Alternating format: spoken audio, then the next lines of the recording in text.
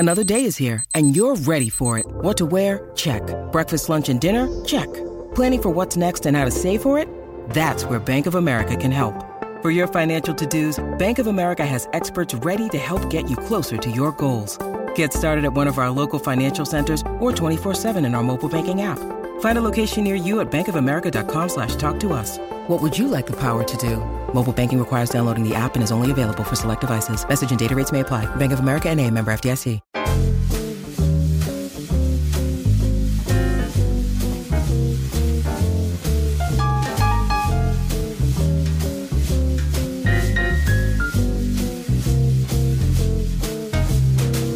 Welcome, everyone, to another episode of the Mind Sculptors podcast. I am your host, Callahan, and on today's episode, I am joined by a sickly automaton named Reed, funny man Ian, and CEDH bombshell Lua Stardust. We all played in Monarch's Okotoberfest tournament last weekend, and we will be discussing our experiences in the event today. But first, I want to talk about today's sponsor, Dragon Shield. Dragon Shield sleeves are the only sleeves that I trust on my cards and have been using them for nearly 7 years.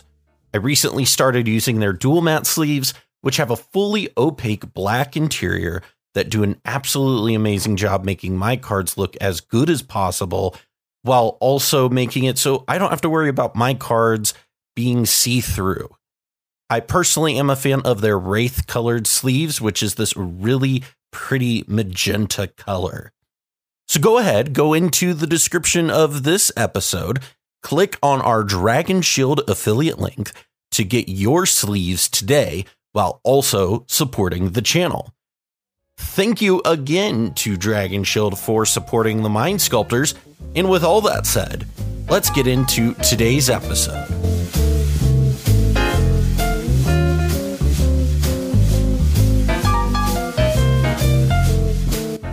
The good old sick robot, actually on the podcast proper, not like on like you are very rarely on the actual podcast, which is very funny. I'm never on the actual podcast. I do interviews and then the internet on the podcast, and that's about Is it. it because I'm here and you wanted to hang out today? Because that's why. Oh yeah, 100%. Yeah, you know.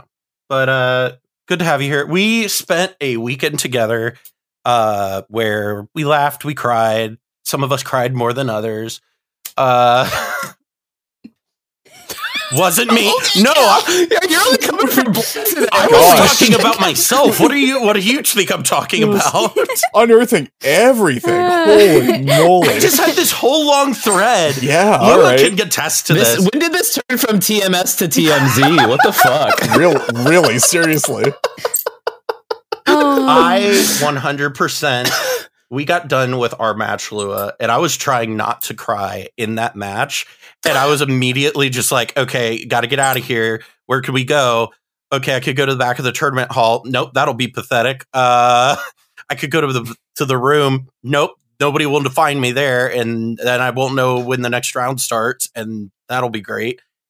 Guess we're playing piano. That's always been a good way to get out my emotions. Oh, fuck, I can't remember any chords. Guess we're not doing this. Well, I will say, I went to find you after the match was done, and I was asking people, and they were like, Callahan's over at the piano. I was like it was very like Phantom of the Opera in the corner. And so, yeah, but I'm glad we got to have a conversation.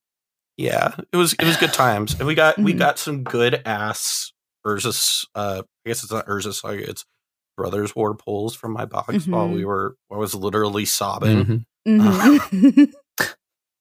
Just super fun. You know what? Best time to pull cards. So anyway, we all played in the Okotoberfest. Well, yeah, the November Okotober. November Smogblowfest. The Oktoberfest that actually happened. I'm just going to talk right through it. No Brobo Scobadobadorfest. Sounds like Justin Roiland riffing. So we all played at Okotoberfest over this past weekend, which is the weekend of the 20, 19th, like 20th, something. something like that. And all of us did honestly all right. Some of us did better than others. But Ian. we did like I was proud of Lua and myself, honestly, for the two of us to come out and be as competitive as we were. Like I was just like, cool. That's awesome. So let's start with this. So Reed, we'll start with Reed here. Reed, I'm just okay. Yeah, all right. You played a little gem that everybody likes to, you don't get to look at the Moxfield name. What's it called? Sacred Druid. Nope. What's it called? I just knew it was sacred. It's sacred something. Is it Sacred Hermit? Well, because there's no more Druid, right? There's no more Druid. You took the Druid out? Okay, so let's... I feel like we've been Cal, over you're like this. 3 tournaments behind. Come on. Homie, listen, some of us... I only have time for Armin, okay? Yes, I have only time for that. So, okay. If it's not skull clamping, it doesn't matter. You're not wrong. Y'all are making me laugh way too hard. I didn't expect this. I just need to figure out some way to get Cal to play Sacred Guide in the Ardennes deck so that we can have like some point of crossover. I just need to make people play Sacred Guide less. That's my mission. Just don't want to deal with it. So, or do you think it's terrible? No, white cards. White cards are so good. I think Timna is a really good white card, and then Ranger Captain's a good white card, and then the rest fall off a cliff pretty hard after that. Silence, Esper Sentinel. Esper Sentinel auto kills you. Grand Abolisher baits you into a fake sense of security because it gets Otawara and then you die.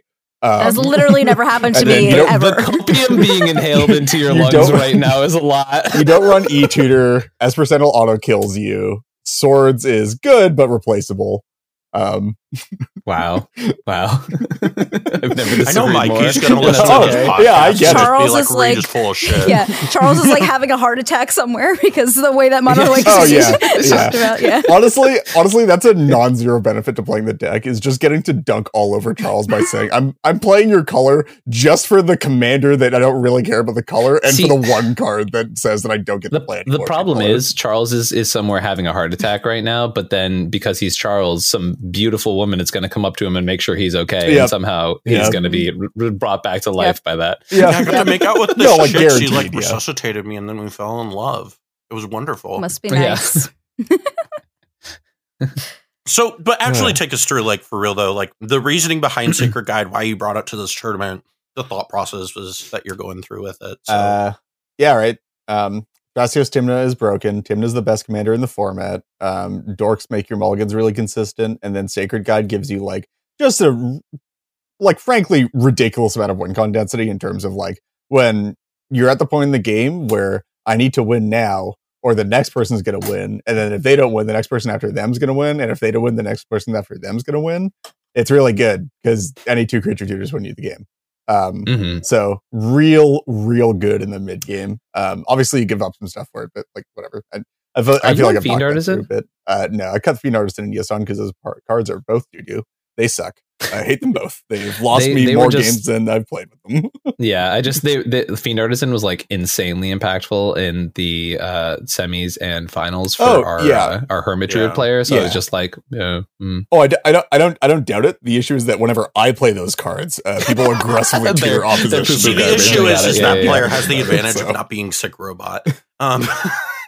Yeah, unfortunately, like the unspoken part of a lot of my deck choices and like playstyle choices and like playmats that I bring to tournaments is that if I give the table any inkling that I'm me, immediately the game gets like 50% that's a huge... Yeah, you want to tell me about it, buddy? Tell me about it. But this is where you went wrong. Is that you made a YouTube channel where you put your face on it, and I didn't. I stayed in the podcast realm, and so I get to have a modicum of anonymous. This is like a question I have a lot. Is do you feel like because people know who you are, you get targeted more at the table? Oh and yeah, 100%. Do you feel like they have kind of like an unfair? Because I guess a lot of the deck lists are similar, right? When it comes to like a Timnacrom that I said 50 times this weekend, right? But do you think that if somebody knows your deck pretty well, that they have almost like an advantage to you? Is Yeah. Oh, absolutely. So they do, and that's why I play Thrasios Timna, and that's why I'm not allowed to play any linear commander-focused deck, is because if I play something like Magda, I'm going to sit down at a table and people are going to be like, oh, I'm just going to remove your commander because you're sick robot and you're playing the jank commander. So like, unironically, a large part of the reason why I almost exclusively stick to partners in 5 colors is that especially Thrasios Timna can actually survive a 1v3. Okay, but like, let's be real. You're not playing 4 colors. You're playing Sultai that has a white commander. I'm playing Sultai with a white commander and insane win con density, yeah. But that doesn't really matter because Timna plus Thrasios, like, you're 3 colors, but Timna makes up for missing a color a lot of the time because, again, Timna is by far the best commander in the format. No, like unironically best commander in the format. And I'm not sure it's particularly arguable. So I was talking with multiple people this weekend, asked me why I was not playing Tivit. And it was for this very reason. And I have it down to a speech at this point, which is I just went undefeated in a major tournament. And then I posted a picture of my face and said, I just went undefeated in a major tournament. And then to expect me to play a 6-mana commander that people can freak out and red blast is like that's not the mood. You know what I mean? Like if people are going to go out of their way to force of will my Tivit when there's a blue farm deck in the pod, then I know that it's not a good time for me to play that deck.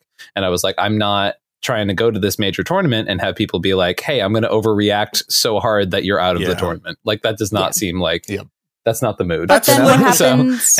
What happens when you want to play a different deck, or you get really excited about a new brew, and then you just can you just not play it? Like, can you bring that deck back in a few tournaments after? No, well, that's the thing. Yeah. Like, I bring spicy shit a lot of the time because I don't even know if it's like all of it's spicy, but like I bring a diverse array of decks. One, because I have ADHD and I like bringing different decks. It's almost like we do a show called Brewers literally Choice. debilitating addiction to brewing your decks. Yeah, exactly. Yeah. And so like there's that, but then the other part of it's like specifically if you do very well with something and publicly do very well with something. And I tend to like a lot of decks that like can have this like Paco and Halden, that type of like topple down effect. And if people just kind of freak out without really thinking about it, which did happen a couple times this weekend with Seaborn Muse, then you kind of get punished for it. And it sucks. Like I definitely had situations where I was like, no, my Seaborn Muse is actually something you want on the battlefield because you keep making me answer your stuff. And if I don't have any more answers, we lose to this person. And then surprisingly, we would lose to that person. That's like, that's like the one, I feel like that's like the one really like unsolved politicking part, like generally like category level unsolved part of politics for Thrasios decks is the how you convince the rest of the table that you as a known good player are the interaction police of the table and not the person trying to kill them. Because like every time you're in, at least in my experience, like recently in the last half year or so, like last year, is that like anytime you're in an advantaged position but not in a position to yet win the game, the table's like, oh, you're going to win next turn because you're in an advantaged position. So we need to kill your stuff. And then you just like, you like a lot of the time it just feels like there's no way to convince them that it's like, no, you need to leave me with this cradle so that I can activate this Thrasios to find interaction because what my hand is right now is actually 3 lands and you're going to die if you don't let me do that. And that is by far the hardest part of playing Downmaker Thrasios is it specifically that list is like every time I'm like, no, this advantage engine, like I'm not here to kill you quick. Like that's not how this works. Like I'm here to survive long enough to be able to accrue advantage and win the game. Like I'm not like, please just let me be the cop for like the next 20 minutes and then we can talk about me trying to win lit then. Right. But like in the meantime, blue farm's right here. They have 15 spells in the stack. Exactly. It was interesting because like going in for me, I was playing Arden and so not a lot of people necessarily really know what the card does immediately and have to read it a couple times because it's one of the more obscure cards from Legends. But then they see what it does once and their eyes get really big and then they like are like, oh, we got to deal with that. And then part of playing that deck this weekend was explaining, hey, you play a bunch of big creatures. You shouldn't really be worried about the Skull Clamp that's going to keep the Timna deck down. Like, this is probably more of an advantage to you for me to be able to remove and draw 2 cards than it is for you to waste a mental misstep on this card. Yeah. Maybe I disagree with specifically the mental misstep part, but like definitely with like I like if you're playing like a turbo green deck or something, I wouldn't burn Besage you on it, or if you're playing like a K deck, like I wouldn't burn like artifact and enchantment removal, like permanent removal on it. The wild thing was I think mental misstep specifically is probably a bit well, I mean, it was like later in a game, and we were like in a situation where it was just like, listen, this is going to put me in a position where you want me to be the one answering these things. So you want this to resolve. And they just, fought over it. And then it ended up not mattering. But because sometimes you just get, you top deck like a god and see sort of feast and famine and punish the table for fighting over your skull clamp. So Lua, for you, this was your first CEDH tournament, correct? Mm-hmm. Yeah. And so you went in playing Winota, and that is a commander. I know you have a casual list for Winota? Question mark. I started with a Winota can't really be casual, right? But I started with a casual list, and then I found out about some guy on YouTube. I think his name was like Comedian, and then that video was really cool. So then I made a CDH list of it. Except I think mine's a little more like aggro, and I have too many expensive spells that Ian doesn't like in it. But yeah, I signed up like a day or two before the tournament started. Like I just kind of wanted to give it a go because I've never done it before. And that was kind of my reasoning for entering this weekend. Yeah. Yeah. I mean, I played in pod with you, and it was really interesting because it was very impressive because it was like you immediately like just handled yourself all weekend, which was really impressive. So like, what was your experience with like sitting down playing Winota? Because I know like a lot of people, when they see Winota, it's like immediately like alarm bells start going off, right? Like it's like, oh shit, we got to deal with this immediately. Yeah, I think there was a couple. I think like it's weird because CDH isn't casual, right? But I still think there's like this aspect of like people who play CDH that definitely were here for the first time that like me, even when I sat down, I was like, okay, I'm in a different mode because I'm in a different place, right? But there's people that were still like, okay, like we're at the LGS. I'm like, no, bitch, this is a different setting. Like we're in here. So for me, it was a little bit hard because like Lua put on her face at one point, and I was like, Lua's in the fucking zone, dude. Yeah, I was in the zone. But like even then, like I'm in this weird position, right? Because my first game was a bye. And then my second game, like I was literally winning on my turn. And then, that game went past time and was on turns, and it was like a lot of bullshit. But I feel like, it was a lot of like, I understand that when Noda snowballs and like that's her thing and it's like spooky, but fuck you. But I think that a lot of people were kind of expecting me to do more because of that. When my board state wasn't, and like not going for like somebody playing ad nause or doing something else, like that definitely came up a couple times. Yeah.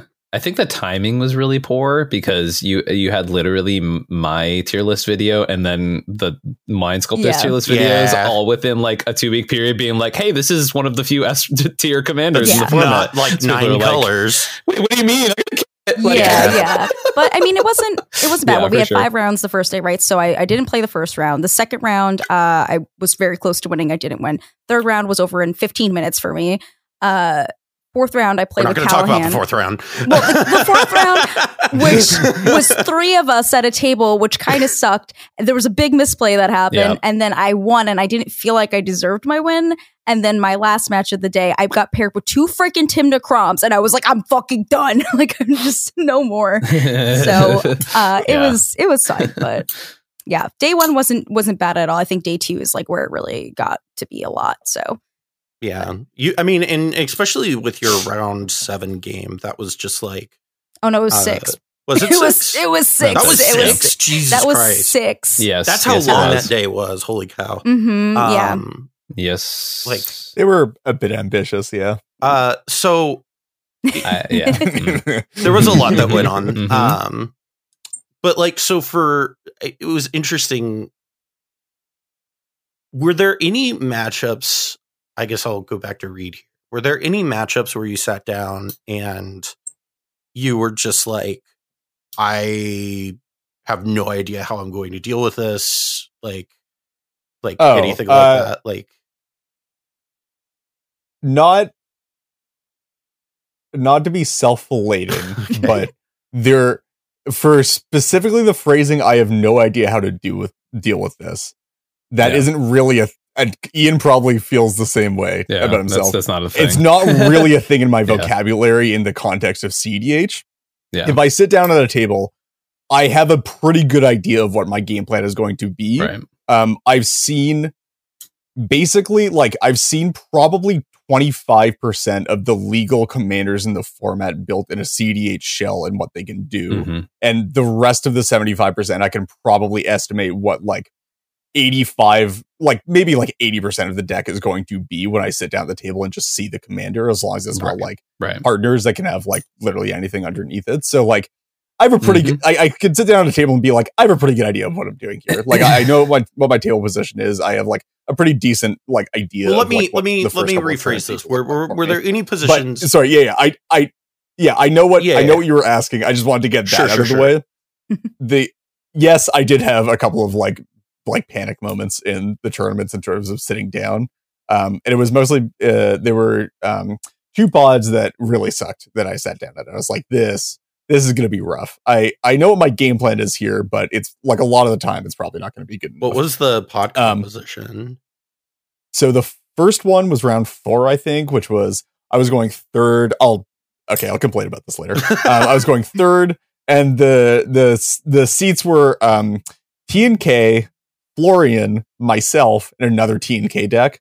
And I was just like, oh yeah, cool. I literally was in that exact same podcast. And I was just like, cool, I get to lose this one. And it's probably the same for Ian on Bruce Tall Thras. It's like, oh cool, I get to lose this game, because typically you can even deal with like 2 TNK decks or like a TNK deck and a ROG deck.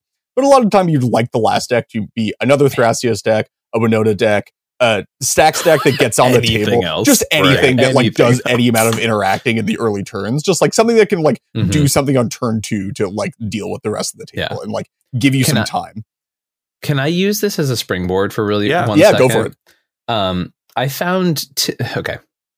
This is gonna sound a little like bloviated, but like I found Timna Crom extremely overrepresented during this tournament. I've seen it. During this tournament specifically. I think almost every match. It didn't convert though. Is the big thing. It didn't. Well, I mean, outside of the winning deck, but like, if you look how many, there were 2 in the top 4. It's hard to say that, Cal. What I'm saying is if you look at the number of like Thras or Timna Crom decks versus how many actually made it into not only the top 4, but just the top 40, you're going to look at 40, that and go, oh, this was wildly overrepresented. So. Well, and funny enough, Brian Koval, the tournament winner, has gone on record saying it's because people are playing TNK wrong. Yeah, like it is. But I wonder if anybody else has that I wanted to like.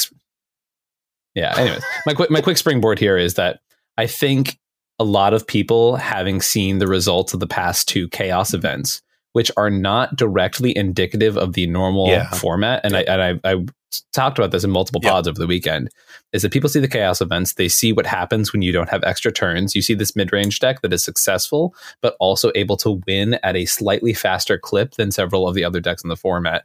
It gets overrepresented, and people overreact to the fact that, like, for example, I top 8'd a chaos event with a fucking Stax deck, a win combo Stax deck to beat, right?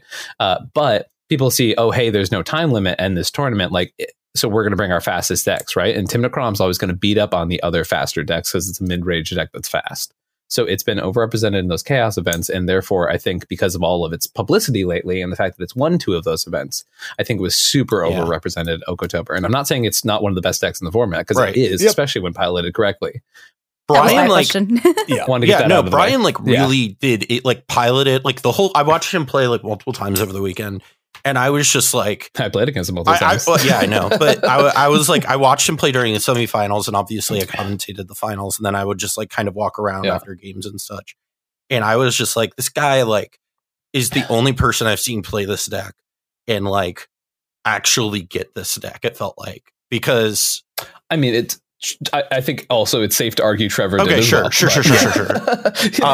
Trevor just felt like in that finals game, homie was just like bailing water the entire game.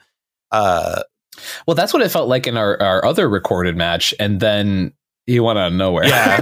Well, that's like we were sitting there watching this, and I'm just like, man, Trevor. That's how Blue Farm do sometimes. Trevor is just sitting here, like, just trying to answer stuff as best as he can, and he's just like, all right. Got to deal with this. All these. There's a Seedborn Muse. Brian's got a giant board. Let's hope this works. Yeah. And it was and then the Hermit player just was like every turn was just like, okay, can I win now? How about now? What about now? And it's just like Jesus.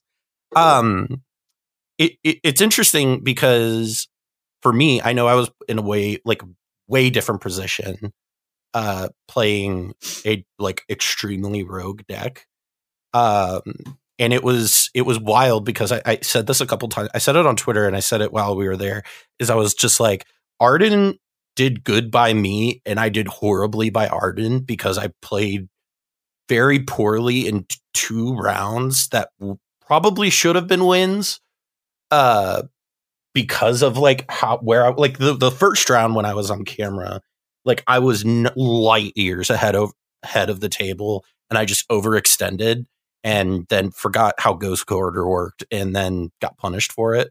But like I should have won that game, and then I forgot that there was a Aethersworn Canonist out, and then like we all forgot. All three of us forgot. Yeah, all three of us forgot. Like that was that backup was wild. That was really bad. Oh no. We had 2 resolved demonic consultations that we had to back up through. So for context, that's I should have said something, yes, but also like my brain was like, you won. I didn't even think about it. And it was in the top. Like I intentionally put all my stacks pieces on the top of the board right there so everybody can see, here's your fucking pieces. Yeah. Like, but it's on me to say that, right? When it's happening.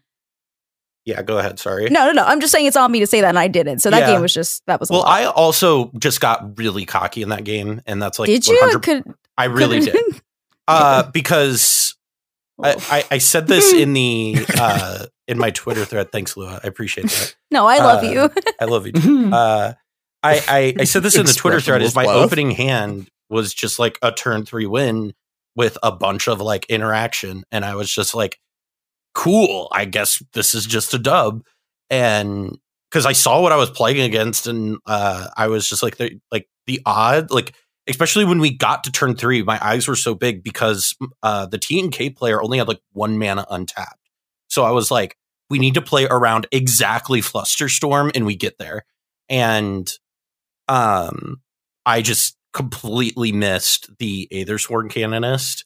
And had I sequenced it differently, I could have stayed in the game. But I, sequenced the DC first. And so I exiled my whole library like a moron.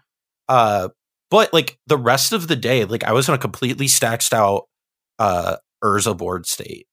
And like they had all the orbs out. They had Back to Basics out. There was a Collector Oof from the Thrasios Tymna player. And Arden just, I top decked a Sword of Feast and Famine, and I'd been sitting there trying to like get anything to get through this thing. You get Sword of Feast and Famine. And I was like, oh, cool. I'm the only one who could do something now. Cool. And it just like unlocked me. I was genuinely very impressed with how the deck played, regardless of how I played, because I played like an idiot. But the deck was actually pretty solid. I was pretty impressed with it. For you, Lua, like what was kind of your, like, how did you feel your deck performed like overall? First day, I was actually very, very confident. Like I didn't actually question any of the plays that I made. I felt very good about it. Even with, games that were a little bit weird. Mm-hmm. Day 2, it's like where it just completely ruined me. I will say, Ian, specifically, I was like, I'm not going to put this Archive of Agma in my deck. And you're like, you have to put it in your deck. That's that fucking game where I made you come over and like sit with me. That was the only reason I was back in that game, is because of that card. And it's never leaving my deck ever again. So it's a pretty good one. Yeah. Well, it's It's especially in Winota. So that oh my pod, god! I can't even remember who was across from me. It was like, I think it was like a Timna something, and then a Magda, and then an Oswald like stack, and they were just going through. Wasn't Tyler in that pod, or was no? I don't know. That was a different game then. Okay, not round 6. All I know is I couldn't remember who was all in that pod. It was just just round really 7. round. Yeah, Tyler was the last round that I did. That's that right. That's right. Yeah. But I just remember walking over and seeing like Ian sitting next to you and you like looking very distraught. And I was like, okay, this is not the energy that I'm not the correct energy for this situation. No, it's okay. I mean, obviously, like we had like kind of an emotional thing the day before, right? Yeah. And this is my first time entering. I also went into the weekend with like some heavy stuff that like I didn't talk about, right? Right. And I didn't bring it into my games. I was actually feeling really good until Sunday, where everything went wrong. But it was just being dramatic. This is the one thing we didn't want to happen.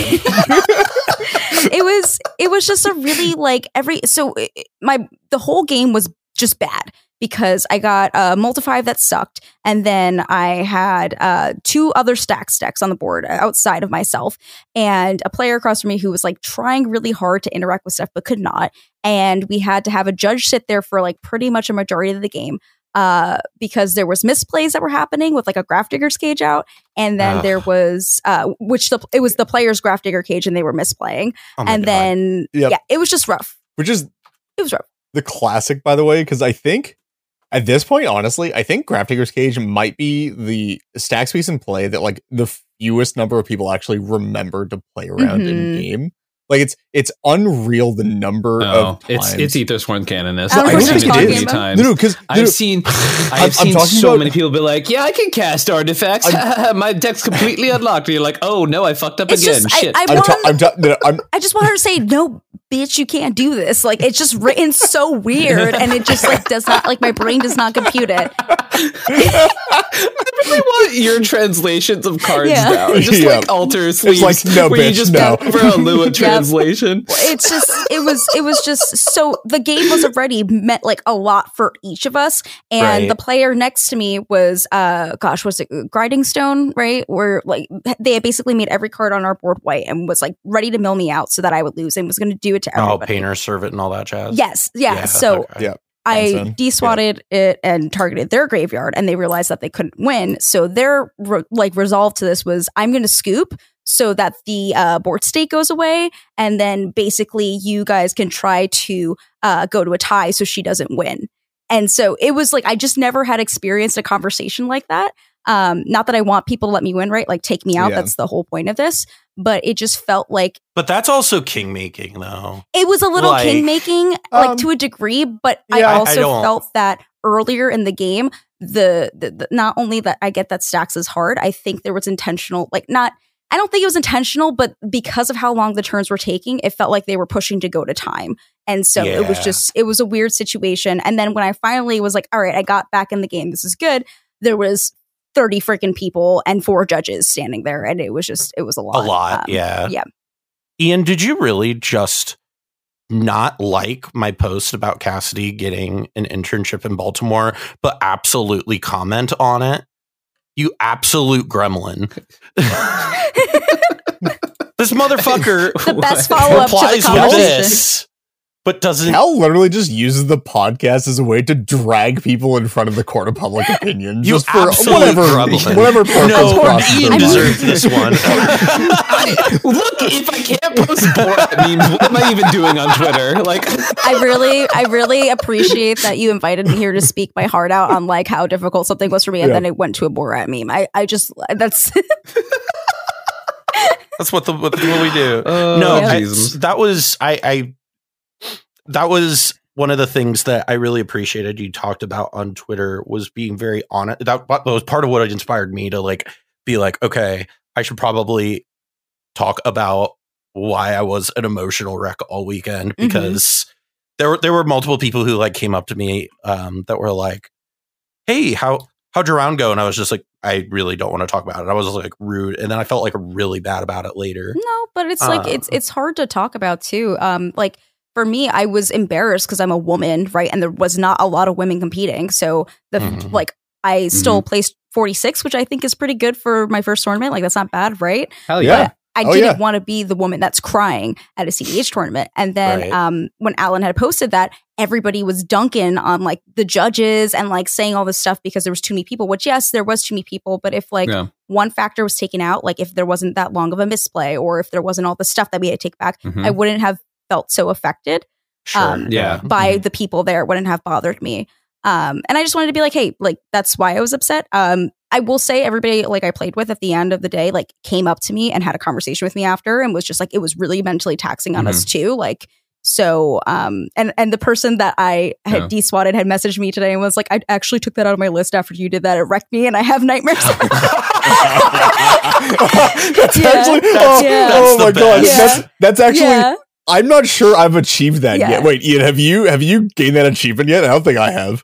Of like beating somebody so bad they're just like, I'm not playing that anymore. I took that one out of my list. Well, the thing is, I've gotten a lot of comments like, your lists have so utterly destroyed my life that I'm going to overreact to it. So like, I feel like that's a different, people that's like a different achievement. Yeah, though. I don't know. It's been like, I've gotten a lot of people who are like, hey, you're responsible for Winota existing. And for that, everything that you stand for and everything that I love in life is meant to burn you to the ground. And I'm like, okay, that's cool. Have a nice Tuesday.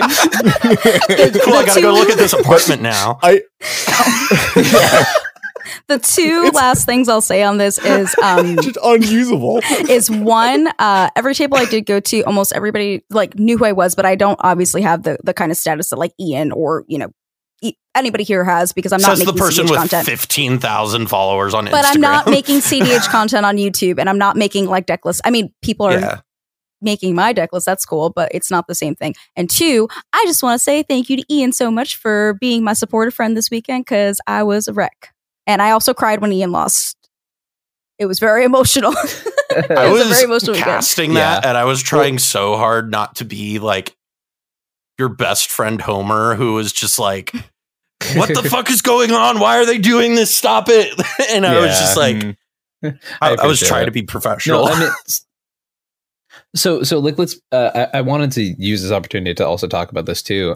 Cause like, I think this is an important part about this is that people see like tournament success and they see how these things happen. And, I think Louis, you're like making what you went through public was a very, like, it was a hard move to be honest. And, it's very, I think it's needed to be, these things are really fucking difficult.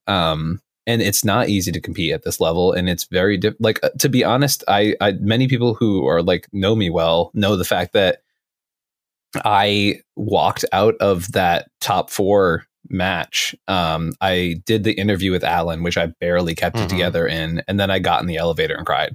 Like, if I'm being honest, it's an extremely high pressure situation. These things can be really tough. And this is not to dissuade people from like doing these things. Like I am addicted to competing at this level, right? Like it is, I love doing it.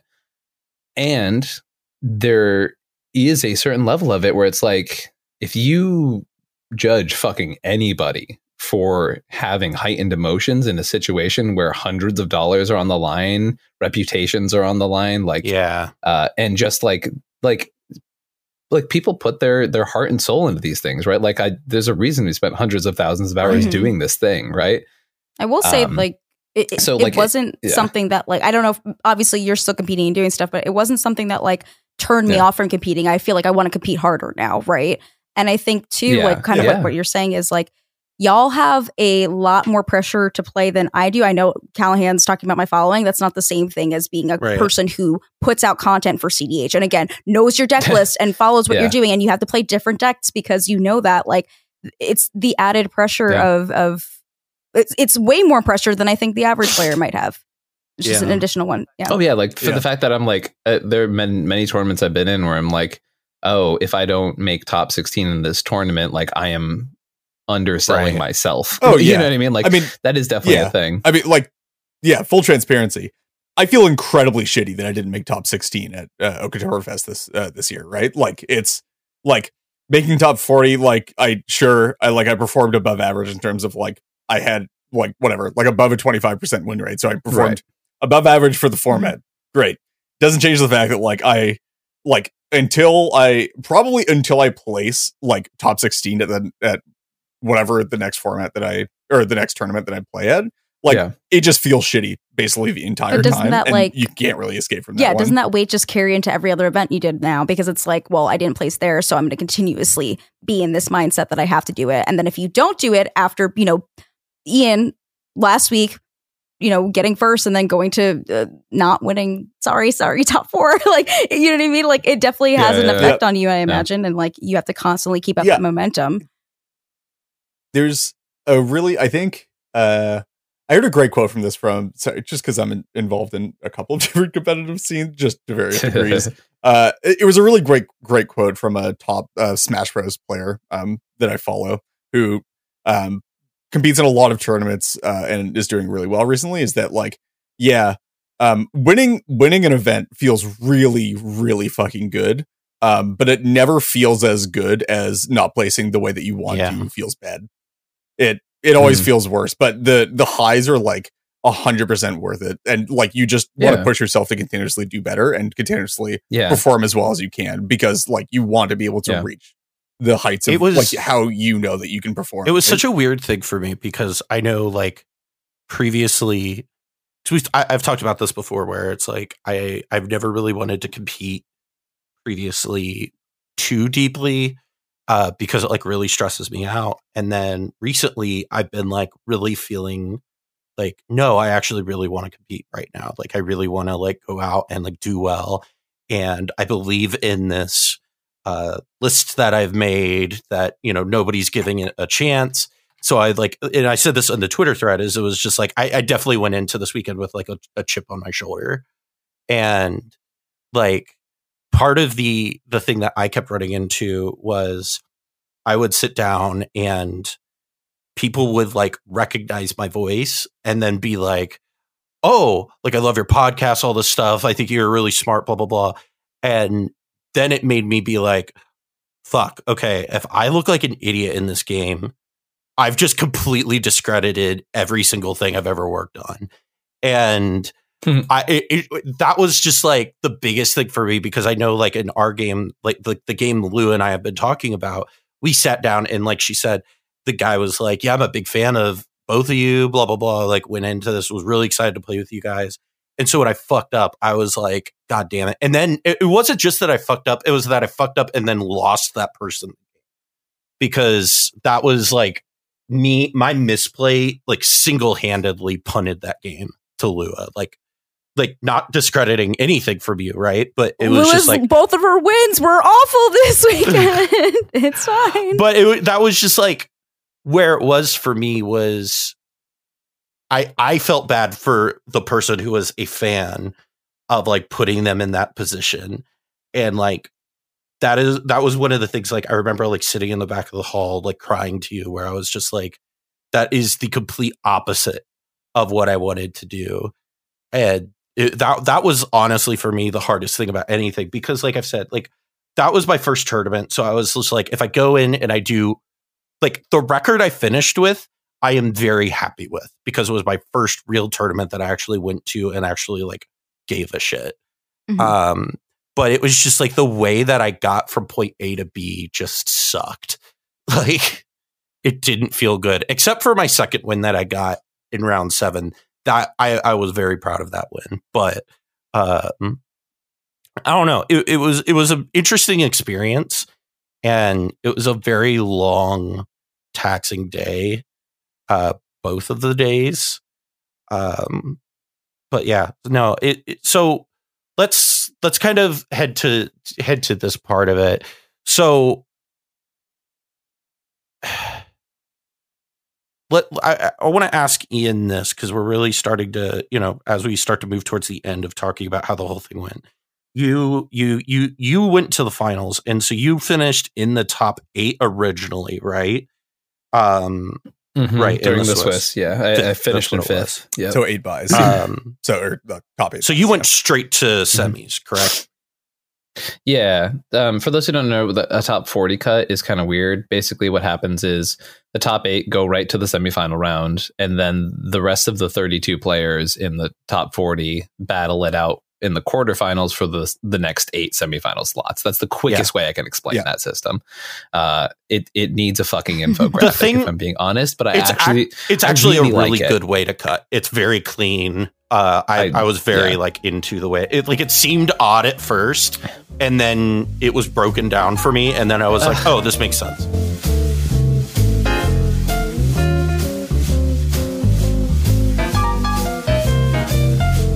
It's time to check in on our Apple Podcast ratings, and this week we have 3 new ratings. The first is from Apple user Nate is self-indulged. It says, 5 stars, amazing show.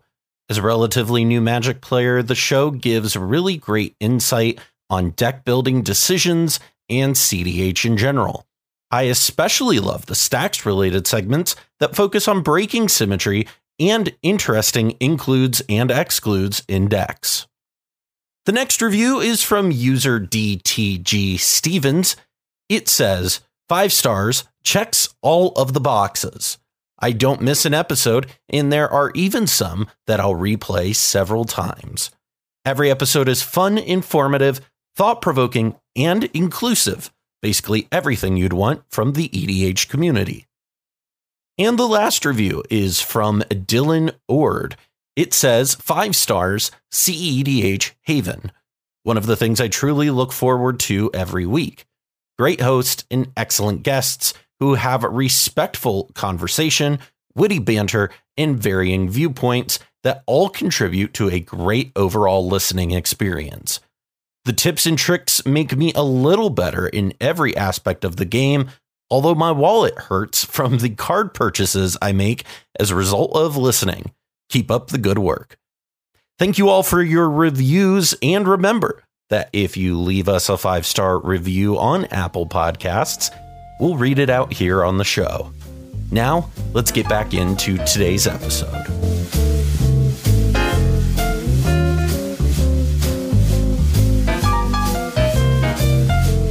As a consistent CEDH tournament grinder, I want to eliminate as many single elimination scenarios as possible. Yep. Because they are extremely not reflective of how well people perform in a CEDH setting. Yep. So, for example, players 9 through 16 in a top 16 format, I know several players who were fit within that bracket who lost because of single elimination scenarios. Mm-hmm. So while I enjoyed this for a larger scale tournament, I also think it's extremely flawed. I had a big problem with the top 64 cut with the last time we had this tournament. I still think anytime you are adding more, because it's a heavy variance format, right? The best player in the tournament could be out in the quarterfinals because someone else throws the game. And that sucks. I hate that, if I'm being honest. Like, the whole point of Swiss is that you have many opportunities to fight your way to the top cut, right? Like, it's not like I ended the tournament 4-2-1, right? 4 wins, 2 losses, 1 draw. And that, like, if one of those losses had been in the quarterfinals, it's like, okay, cool, guess I'm out. Yep. You know what I mean? Like, that, I want to avoid those scenarios as much as possible. Sorry, tirade. No, yeah, 100%. I mean, I'll say I fully agree. There's it's sort of a hard one to get past right now, because I understand that, like, you sort of like need a cut at some point, especially if you can't run that many rounds. But like, I'm really hoping for like a solution to that at some point where we can like if we can like have a consistent top 16 cut at like even like very, very large tournaments, then like I think like that would go a long way toward solving some of those issues. And then like, I don't know, single limbs online, obviously a different problem because smaller tournaments. But anyway. So you went straight to the top 16 or top. Yes. You were in the semis, and Reed, you had to play, what was it, Morgan and the quarters, or you played Morgan? I played Morgan in the semis. Morgan. Who did you have to play in the quarters? Sick. Yeah, me. I had to play Ian, who's one of the Sadnaz guys, and then who made it to my pod. Yep. Who won our pod. And then sorry, really bad with names. I could probably go back and figure it out from the standings, but I could tell you the decks that are at the table. Like, ultimately, right. So it was the other. I won't take too much away from Ian's time here, but it was the other God damn it pod, which was I forget the Sans Blue Friends Forever went first, which are right. You try it's the Max and Max Will? and, It's Black White, No. or is it Max. Yeah, Black White that's Will. Will. Yeah. oh wait, what isn't Max and Will? Oh, It's is Max and Will. It is Max and Will. Yeah, yeah. Playing Max and Will, and then 2 Timnacron players and myself. And I was I was just like, oh, this is like even worse because it's like not even Florian, it's just somebody who's like actually just trying to win the game even faster and has access to all those tools. And I was going last in the pod, so I sort of wrote it out. I sort of wrote that one off going into it anyway. Which actually sucks because again, like I sort of let the deck down a couple of times in Swiss, and then once I sharpened up for semis or quarters, the deck was like, no, you fucked me over. I'm fucking you over for this one, buddy. That was the game where I scried Labman to the bottom off of Thrasios 3 times.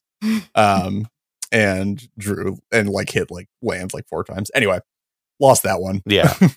No. So we got so Ian, you played Morgan in the semis. No. That just play that does not adequately describe that plot at all. Summarize the hell pod that I was stuck in for the top 16. It was Morgan going first, then fucking me, then Alana, who, by the by, last big tournament was Punt City, went undefeated in the Swiss. And then it was Kian, who is like a member of Sadnaz, a very good player, playing one of the best decks in the format. And also, I've described to Kian, this is not me shitposting, the wild card of CEDH. I can never predict what the fuck Kian is going to do in a pot because but the man tapped out to Fierce Guardianship Alana's Dark Ritual to pay for a Pact of Negation. And I looked at Alana and I said, this is what I was talking about. This man is a wild card. Do you think Keaton would block a Ragavan with a Timno when there is a Drannith out? Cal, I think that's a hyper specific scenario, and I feel like you're just pulling. Cal, I think that's a very, very special block that only you can make. This is a very specific block that I made on turn 3. That was me sending a message because they were talking about in that game that they were like, well, surely like Cal won't block with the Timna if I swing at him, and so they swung at me, and I was like, fuck you, and I threw my Timna in front of it. So you played that Hell Pod, and so I did not get to see much of the semis because I was in a lot of conversations. So tell me a little bit about how that game went.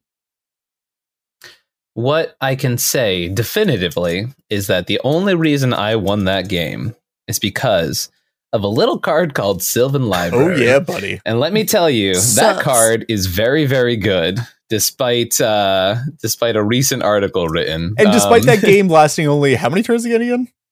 It was 4 turns or some shit like that. I was like, yeah, take 8, feel great, take 8, feel great. That's it, I win. Cool. Sounds good. Like literally, like no other card would have pulled me out of that situation. I'm like, I'm not shit posting here. Like if you're playing mid-range deck, also like having Bruce Tarl on Command Zone is so nice because you can be like, you're like, oh man, I was really greedy with my Sylvan Library. However, will I recover? A double strike and lifelink is the answer. Oh, can I say the best, the best pod in the whole tournament as far as like the memeiest thing that's ever happened to me? So I played against 5-color Joda. Okay. And at one point, that deck was just like laying down like stacks piece, stacks piece, stacks piece. I'm multi-4 going 4th, right? So I'm wicked behind this pod. Our Crick player kept a Jeweled Lotus, no land, basically like turn 1 Crick hand. Math tracks. And yeah. And then the player after that was playing something. I can't remember for the life of me. I think Blue Farm probably. And they were playing like a very mid-rangey hand with it. Statistically, it's probably Blue Farm. Statistically speaking in that. I think it was, now that I'm thinking about it, it was Blue Farm. And so it's just 5-color Joda's just like running away with the game because they like collect a roof turn 2 naturally and like all of that stuff.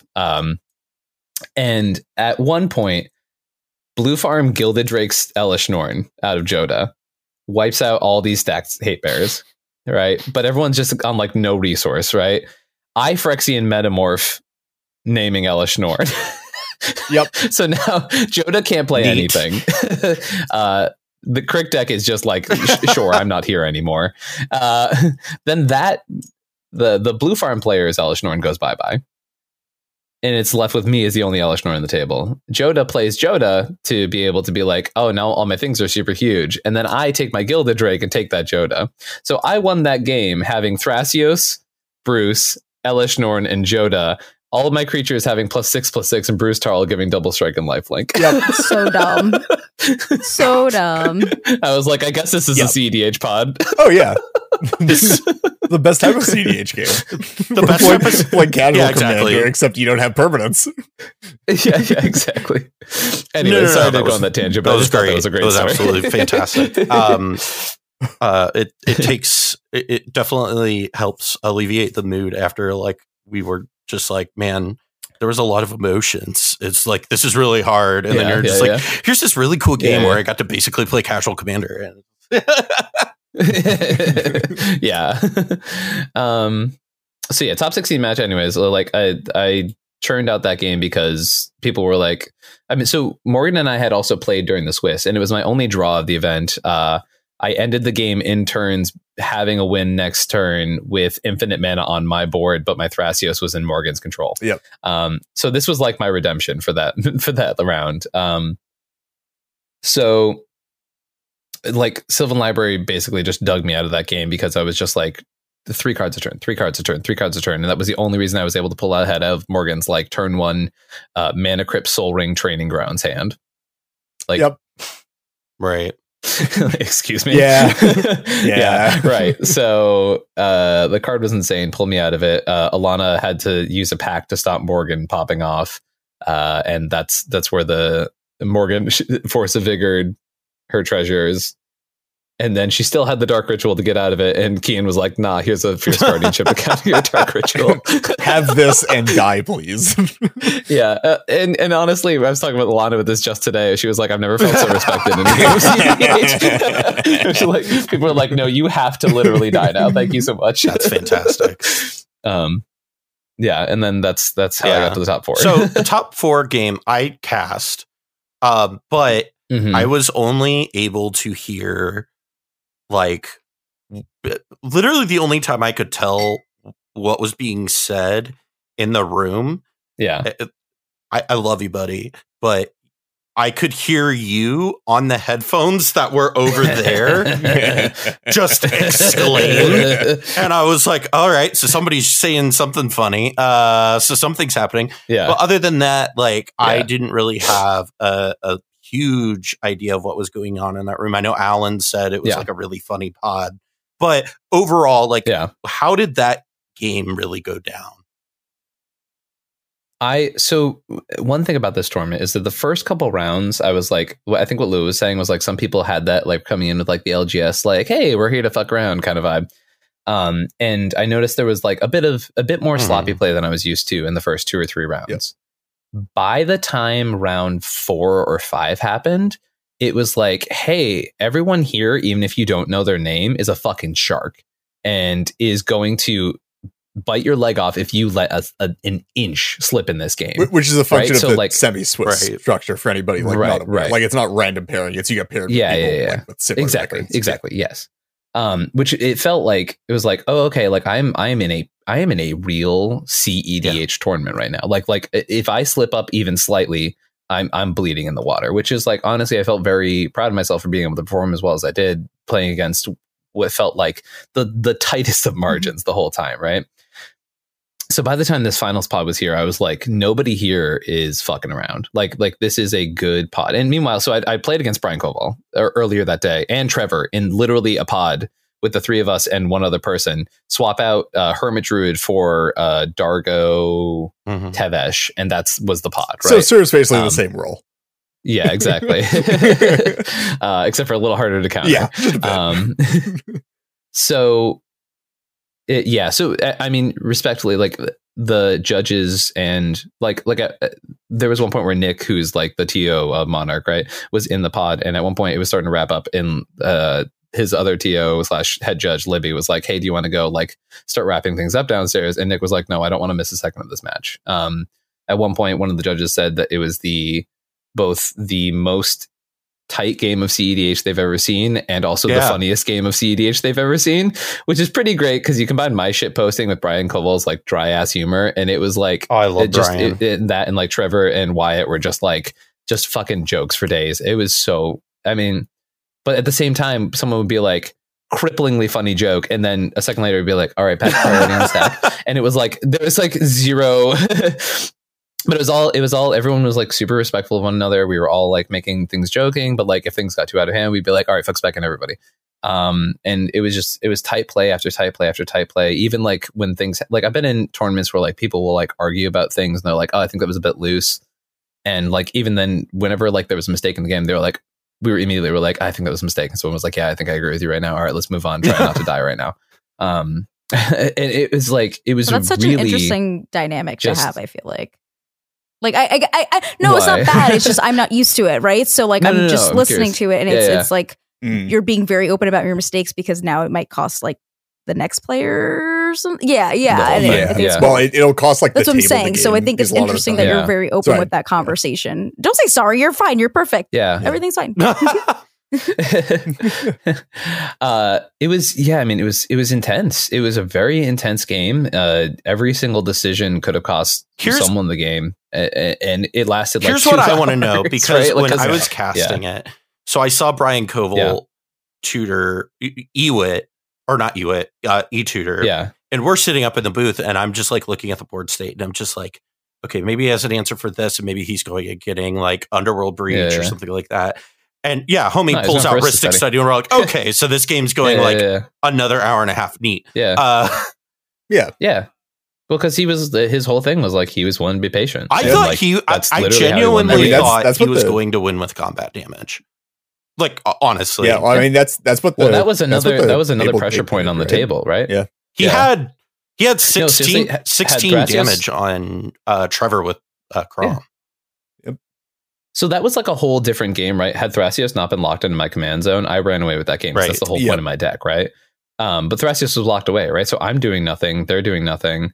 Oh god, we had this whole bit going because I got locked out of the game because I couldn't have Thrasios, right? So I had all this mana, but I was drawing nothing. And I had a delay in my hand. Right. It was revealed from Thrasios. And the whole time I'm like, I don't have this delay. And they were like, what? And I was like, no, you understand. I'm done here, right? I was like, this delay does not exist. Yeah. Well, so like I had said that initially, but then it sort of turned into like a bit the time where they were like, well, we know Ian still got the delay in his head. And I was like, I have no idea what you're talking about. And at one point, even Libby had to step in because they were like cards in hand, and I was like 0. And they were like, he has one. Ian, warning, please. And I was like, sorry, I committed to that too hard in this moment. Like, my bad. But like, it was a super grindy pod. Everyone was willing to like go the long game. The pivot point in the entire game is Trevor had Angel's Grace in hand. We knew if my Cyclonic Rift resolved. So my whole point was resolve Cyclonic Rift, just get Thrasios back into play. I wasn't going to win. I just wanted Thrasios back into play so we didn't freaking lose to all these stacks pieces. And so that I had a chance of like actually getting to the end of this game. And like there's arguments for like me just not even going for that line and just like activating Kinnan until I slowly grind out the game. But like I just felt like if I was going to win, I was going to win because I had Thrasios, right?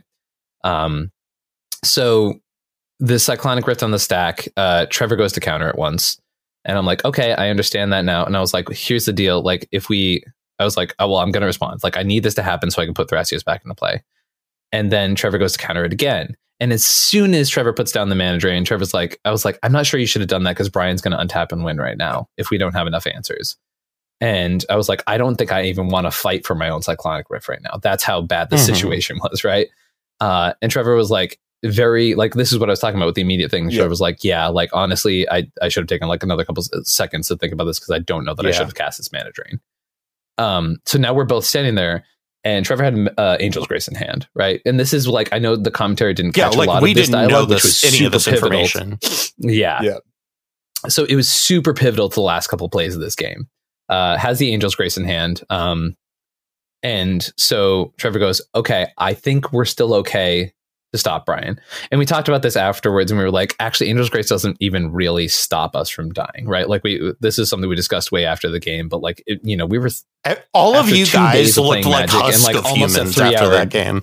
Like, yeah, for sure. And it was because it was an amazing game of Magic, but it was also it's tough after the tournament we went through to have a game like that. Like there was a marathon in itself, right? So. Like, but anyway, so I was, I didn't want to counter to Cyclonic Rift. Trevor was like, nah, trust me, I've got the answer. And I was like, okay. So I saw white mana up. I thought it was like silence and upkeep, right? To stop Brian. And I was like, that's significantly better. And then upkeep, draw. And I was like, oh no. So I put together that it was an Angel's Grace, like almost immediately. I was like, there's no one answer that is going to stop this train from going off the tracks, right? But anyway, so I chose to trust in that moment and be like, all right, I'll counter him. Let's let the Psych Rift happen. I have the Kinnan going. Maybe that can flip me into some card advantage, stuff like that. But I didn't have enough mana to recast Thrasios. Because if I recast Thrasios there, that game's totally different. I have like 6 draws to look for interaction, right? And that's a whole different end to that game. But so then, long story short, Brian sequences like, a professional Magic player. And is able to get a Grand Abolisher onto the battlefield before we're even to cast the Angel's Grace, which is wild, right? Because Brian Gitaxian probes looking for the Angel's Grace, and you can see the wheels turning. He's like, whatever, I'll just mill them out, right? And so I try my last ounce of politics, and I'm like, Brian, it doesn't even matter if you mill us all out because there's a Hermit Druid deck in the pod, and everyone's like, his endurance or whatever is already gone. And I'm like, no, dog. That's not how that works. And I was like, every single Hermit Druid deck plays Memory's Journey. You're just going to give this motherfucker the game. Yep. Because he's going to go Memory's Journey and upkeep, play Thassa's Oracle. And you're going to have an empty deck and an empty hand. Right, exactly. So then we're just all like kind of looking at like, and then so that whole thing happened. And then Neoform for Grand Abolisher happened, and no one responded with the Angel's Grace, and then we were dead. So, it was kind of like that last, like, shoot your shot. Oh, wait, don't actually mill us all out. Maybe, like, give us another. Well, because Brian also hadn't even cast the Underworld Breach at this point, right? And I was like, dude, you don't have to even go through this line right now. Like, let's give everybody a turn. Like, you can still shoot your shot in, like, 10 minutes, but he found the line to get around that. So it was all, it was just all. Well, and it was interesting Everyone, to watch because we were sitting there, and when he cast the Mnemonic Betrayal, I sat there and I was like, what in God's name is even in graveyards at this point that you even won off of this? Because everything had been gone under that Dothy. It was the Imp Seal with the Gitaxian Probe combo to like get enough, right? Like that. I think there was like a dork in there that like helped that he cast, and it was just like there was. Yeah, well, that's how he. It was just there was enough stuff under. There was exactly enough stuff under in graveyards that he was able to pull it out, which was wild. Because I was like, because Douthie had been in play since like turn 3 or whatever. It just kept coming back. My one point of like anything is while you were playing, obviously there was like a big projector playing the game, so we're watching the match, but nobody could hear anything that even Callahan saying nothing. So we're all on our phones watching it on Twitch, and the whole room is sitting there like, why is the Cyclonic Rift still out? This has literally been like 5 minutes, and that whole entire conversation of it just sitting there and going on, like nobody knew what was going on. So we were just like, man, like trying to figure out what it was. So I'm interested in that. Well, that's why I always my biggest problem with like CEDH commentary in general. You can't hear what's going on. I've always said you need at least one person in the booth to explicitly have a direct microphone to the game. You need a table mic. So much context. You need a table mic. It's a social game. Yeah. And there have been so many times in tournaments, like tournament finals, etc. Like, oh God, like so many times in tournament finals where like you'll have a spell sit on the stack for like literally 10 minutes, and the commentators will just be like, I don't really know what's happening. We're just gonna vamp here because like something's honestly happening. All it needed to be was just like a boom mic in the room that just goes straight to in there, and that's it. Like we honestly just need table mics. Table mic. Or like honestly even like an observer. Like not even somebody can report, which we did have. Like we were getting like messages from the like control team who was like telling us what was going on, but even then it's not actually telling me all the conversation that's going. Like I'm getting what's like the Cliff Notes version of like everything that's happening. But I will say, I don't remember what play it was. I think it was when you casted the Cyclonic Rift. I don't know. The whole room erupted and was like, what? and it was like a sports event, Yeah. and I was like, that's kind of Yeah, sick, yeah. and I want to see more of that. I enjoyed that. I absolutely agree. Yeah. There were. That's one of the things I do love about it is when you can have those types of events. I wish there could have been audio because I definitely erupted when I saw you put the Psych Rift on the stack. Like it was very much a Yeah. iconic moment, in sports or whatever. And it was very like it kind of saddened me nobody could hear it because I was on one, and then Ian was on one, and all that stuff. But Anyway, yeah. Anyhow. No, so I guess before we really get out of here, this is my final question for all of you. And, for myself is because I know for me coming away from it, even though it was a rough weekend for me where, I fucked up a couple times, there's definitely stuff that I could grow from. I walked away from that tournament and I was like, I actually feel like a better Magic player now. After like going through all of that stuff, because I was like, okay, so we fucked up and we learned we had Spellseeker 2 Electric Boogaloo, but it was okay because I didn't feel like at any point during the weekend I was ever out of anything except round 2 where I had to mold a 4, right? I molded the 4 and it was just a turn 2 Ristic Study in a dream. And it just didn't happen. And, that was kind of how I walked away from it. Is I walked away from that tournament and I was just like, okay, we didn't do as well as we wanted to do, but we did okay. The deck was good. We can grow from this. Like, this is a good building block, especially with it being like the first tournament I actually took seriously. I guess I'll start here, Lua, with you. What is your takeaways and what were your like whole thoughts like coming away from that event? As Ian disappears behind a green screen. Yeah, he does this during our podcast, Lua, we'll be like having a conversation and then all of a sudden Ian just disappears. It's the magic man, So what was my takeaway? What else was it? Was that it? Your takeaway and what did you learn from this event? I guess I kind of learned like more so what kind of conversations are going to happen at a table like this, right? Like I was surprised with the way that politicking is done. It's a little bit different from what I'm used to. Obviously, in when I play CDH online or with somebody else, right? The politics are a little different. I am still like very much on a high from the weekend, even though I again didn't place like top 40 or anything. I feel like it inspired me to want to try again. Like I was gonna, like I'm pretty stoked. Like I'm going to Punt City. I'm all about it. But now I'm like, I kind of want to go to Silicon Dynasty and go play in a month, which I wasn't expecting to do. But because of that, I just really liked the environment and I really liked playing something that's competitive because I don't want to play any other format of Magic that's competitive. That's not really for me. I enjoy playing this. So I'm excited to kind of like tweak my deck around a little bit, maybe try some other stuff out. This is why you and I vibe, though, because that is like exactly how I feel, where I've tried playing other formats competitively and I'm just like the 1v1 thing, just like I hate every second of it. But I play competitive EDH and I'm just like, this is like straight serotonin. This is everything I want. Yeah, I imagine also too, like I have some friends that do play like competitive 1v1 and I'm like, you should come play CDH competitively. And I'm like interested to see what their kind of takes are on that. I think just next year we'll be going to compete more. I don't have like a specific expectation for myself other than like trying different things and like messing with my deck a bit. So that's it. I mean, I was impressed with your play this weekend personally. Like I thought you played very well. Thank you. So good job. Sick Robot, Reed, what are your takeaways? Howdy. What did you learn this weekend? Nothing.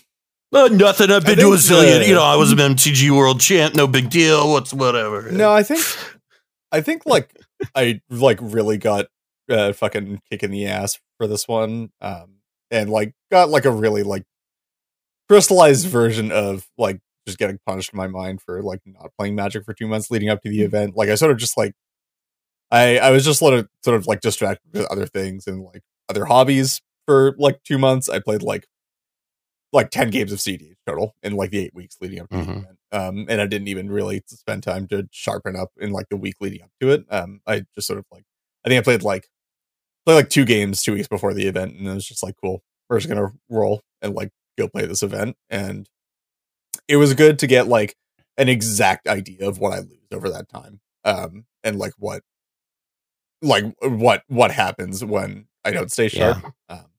So I know not to let that ever happen again, or if I do, I know where to sharpen up specifically in the future. Because I mean, I was talking to people like all weekend about this, like after scrubbing out a bit, and I'm sure Ian got a fucking earful of this when he really didn't need to, and probably should have been focusing on playing well in the future rounds and stuff. But it was just like, yeah, you know, like you don't lose the percentage points like where you think you would, right? Like you don't lose the technical play, you don't lose like the ball technical skill or whatever. You don't really like lose mulligans. I mean, sure, like mulligans fall off a bit, but whatever. But it's like you lose it in like the really like long games with a lot of permanence and a lot of information that matters, and keeping track of all of it and making sure that like you're sharp and making correct decisions based on that information.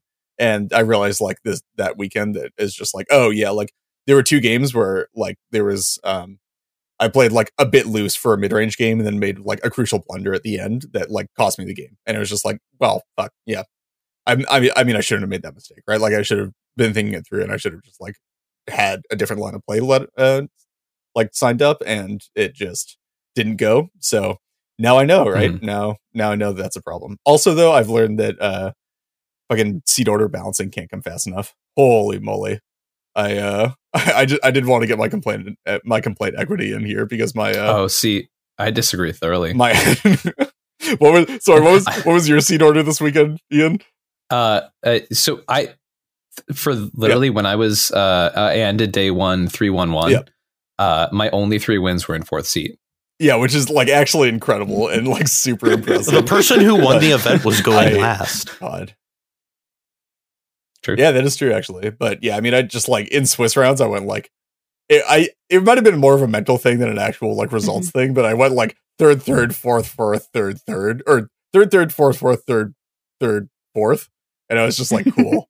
Yeah, this is great. I definitely. No, I mean it is real, and it really depends on the deck. And I think so. One thing I actually think that this is, I was going to talk about this in like 2 seconds, was that the reason I think it hurts your deck more is because you are not on red. Yeah, you're not on dockside. Yep, dockside's the catch-up able to for like later. Yes, it is for C3 and 4 starts. Which it is a tough card because it technically has the ability to just like make games completely unplayable really fast, but it also is one of the best cards at balancing multiplayer I've ever seen printed. Especially for Teamwork Plus, being able to have access to counterspell plus consistent tutors for dockside is like a real mitigator for that fact. It's like probably something that I'm thinking about. Like, I mean, that's always been like an option of just like dockside is like the more explosive thing, but it also is the catch-up mechanic. One thing I will say though about the turns in this event specifically is that I did like that turn order was determined, and that seed order was determined, because that was one of the things. I don't think this was. That was one of the things that I noticed when I was at Marchesa earlier this year.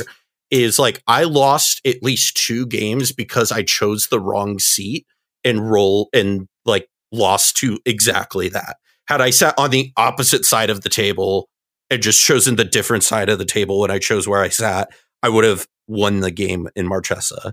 And this year, having the like seating order predetermined, I'm like already knowing, okay, so I'm going third. All right, I have a game plan for what I'm doing already because I know my seed order. And that, like, I think that in and of itself made the entire experience so much better. Yeah, pre-randomization based on like the stand, or like just like pre-randomization, like going into a table and being told like you're sitting here and the other people are sitting here is like, I actually think is a great feature for tournaments going forward. And for the record, they're like seat randomization stuff isn't like a downside of this tournament specifically. We don't have a solution for it, period, implemented in any tournament series run to date. It was just a particularly poignant experience for me of like, right, yeah, we do need to fix this at some point. It is interesting, but I will say I did really like the fact that I was just being told you're player 1, you're player 2, you're player 3, and I was just like, cool, yeah, it's great. This is exactly what every tournament should be, please.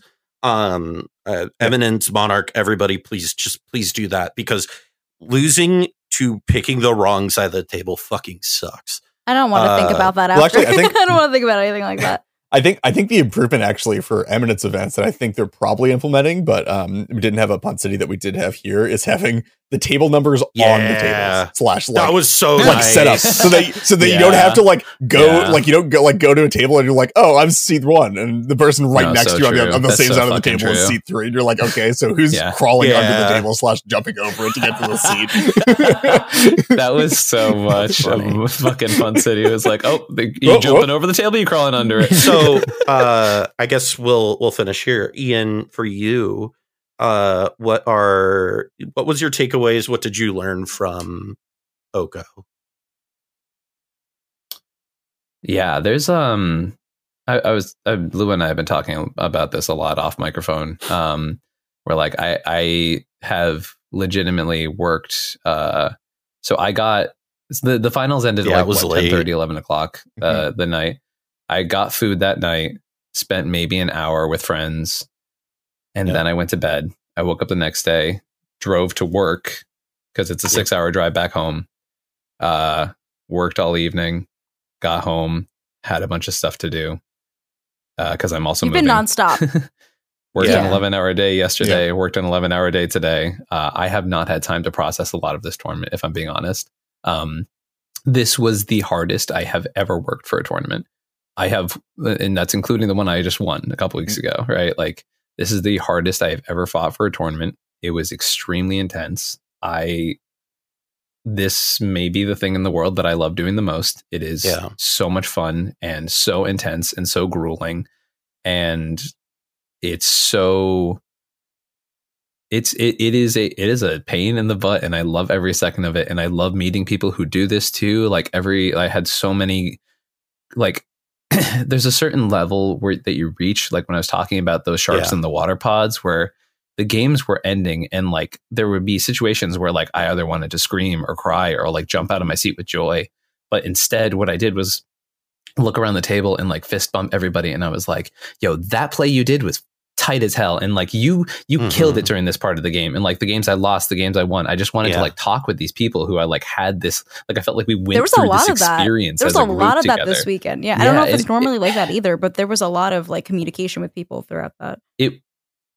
It felt even more so. And I think like because of the way the Swiss's pods were paired and because of how long this tournament was, and it felt like I just went through like 9 separate journeys with people and like had like separate emotional experiences with all these people. And it was so exhilarating and so maybe awesome. This is like incorrect. Sorry to cut you off, but I'm curious of your thoughts because you said this. It made me think about this.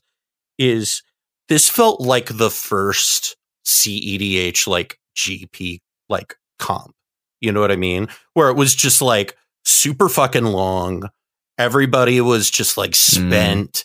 It felt like it was the first like actually giant CEDH tournament.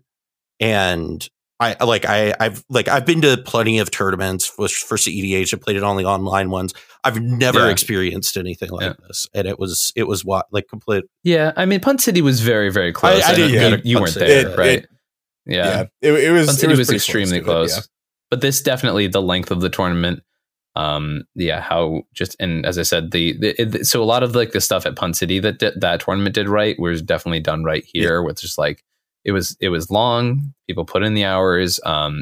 Everyone who made a top cut felt like they deserved a top cut without any sort of ambiguity. Like I've been in online tournaments before where it's like, I mean, we talked about that with Okotoberfest last year, right? When they did the top cut to top 64, and you and I talked about that, and we were just like, there were. The tournament that almost made me quit. That was content creation. I remember that. Let's talk about that. Sure. You and I were in a voice chat call, and you were just like, I want to murder somebody. I mean, seriously, I thought that was perhaps the. I mean, so like I feel more comfortable talking about this now, having just been at one of the best run Monarchs events than I've ever been to. That was the worst large scale event organization I've ever seen. I hated the top 64 cut. I hated, once again, like the stuff I was talking about before, like just jamming it full of, hey, I know you put in an entire day's worth of work, but what if you lost a single elimination round to somebody whose deck that doesn't even technically work on paper? Like that, who won a single round the day before? Like that happened multiple times at that tournament.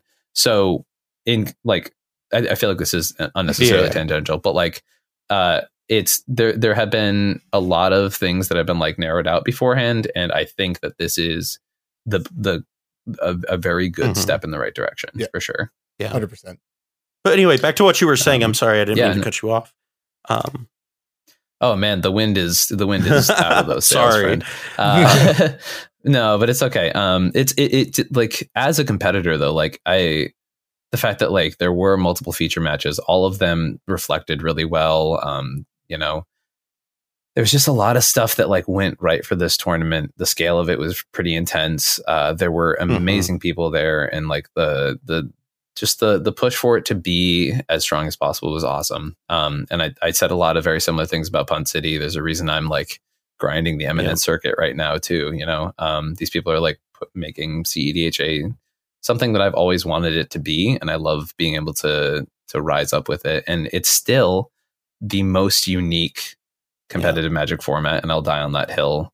There are people who bring decks that like there's someone who brought Mono Blue Nezahal to the tournament, and I sat down in a pod with them, and they played extremely well. They had like near the same evaluation skills that like Morgan and I had in that pod, and I was like, yeah, you're bringing some spice today, but like you know how to play Mono Blue control for sure, right? Like it was really, really amazing to see like such variety in this tournament, but also people just really given 100% to a format that is very unforgiving. Like you're supposed to have a 25% win rate, and there were multiple people in there boasting 50+% win rates, and people who during the Swiss like were over 50% win rates didn't make the final pods, and that's insane. It's wild. That was it was quite the event. Man, I'll tell you one thing that really meant a lot to me was when I got compliments specifically from Reed, Ian, you, Mikey, and Pongo. All were just like, yeah, your deck is really tight. And I was just like, that was when I felt like that meant a lot to me, because I mean, Ian, you know how much time I spent fucking working on that deck over the last like month, right? And how much time I've spent with that. And then like I went on stream, and then I got this like slew of messages from people who were just like, yo, that deck looks sick. And I was just like, I felt like I did something right, even among where I messed up. And it just like, it was a very validating experience, even among like all of the screw up where I just massively punted.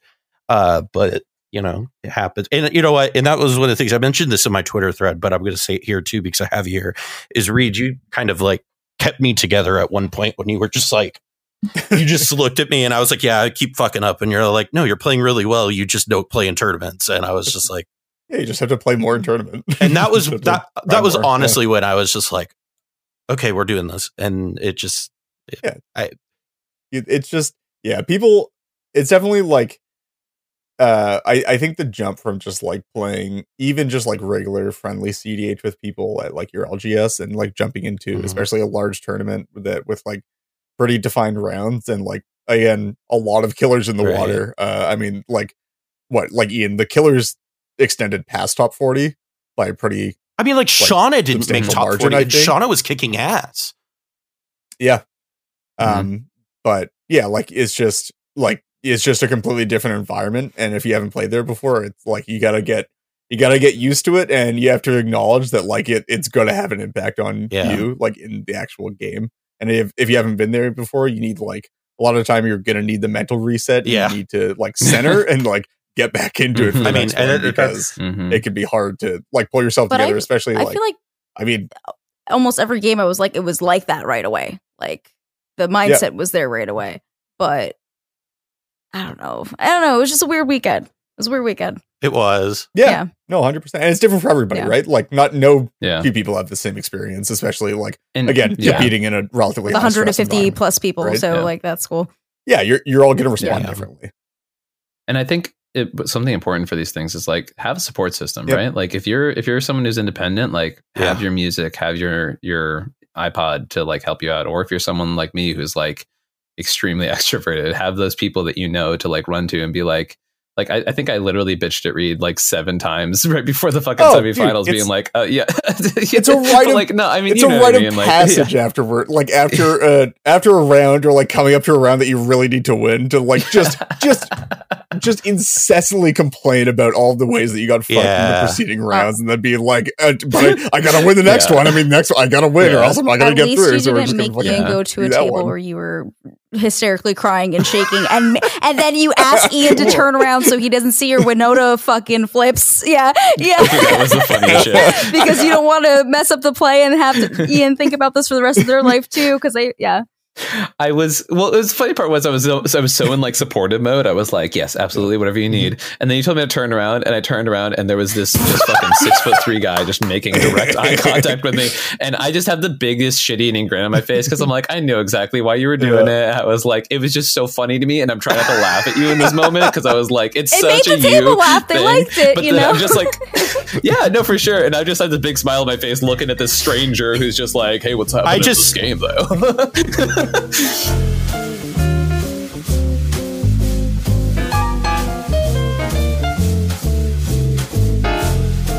Well, that about wraps things up for us here this week. Thank you so much for tuning in for today's episode. If you liked this episode or any of our other episodes, please make sure to rate the show on whatever podcast platform you are on. And if you're listening on YouTube, go ahead and hit that subscribe button and tell me down in the comments what your favorite part of the show was.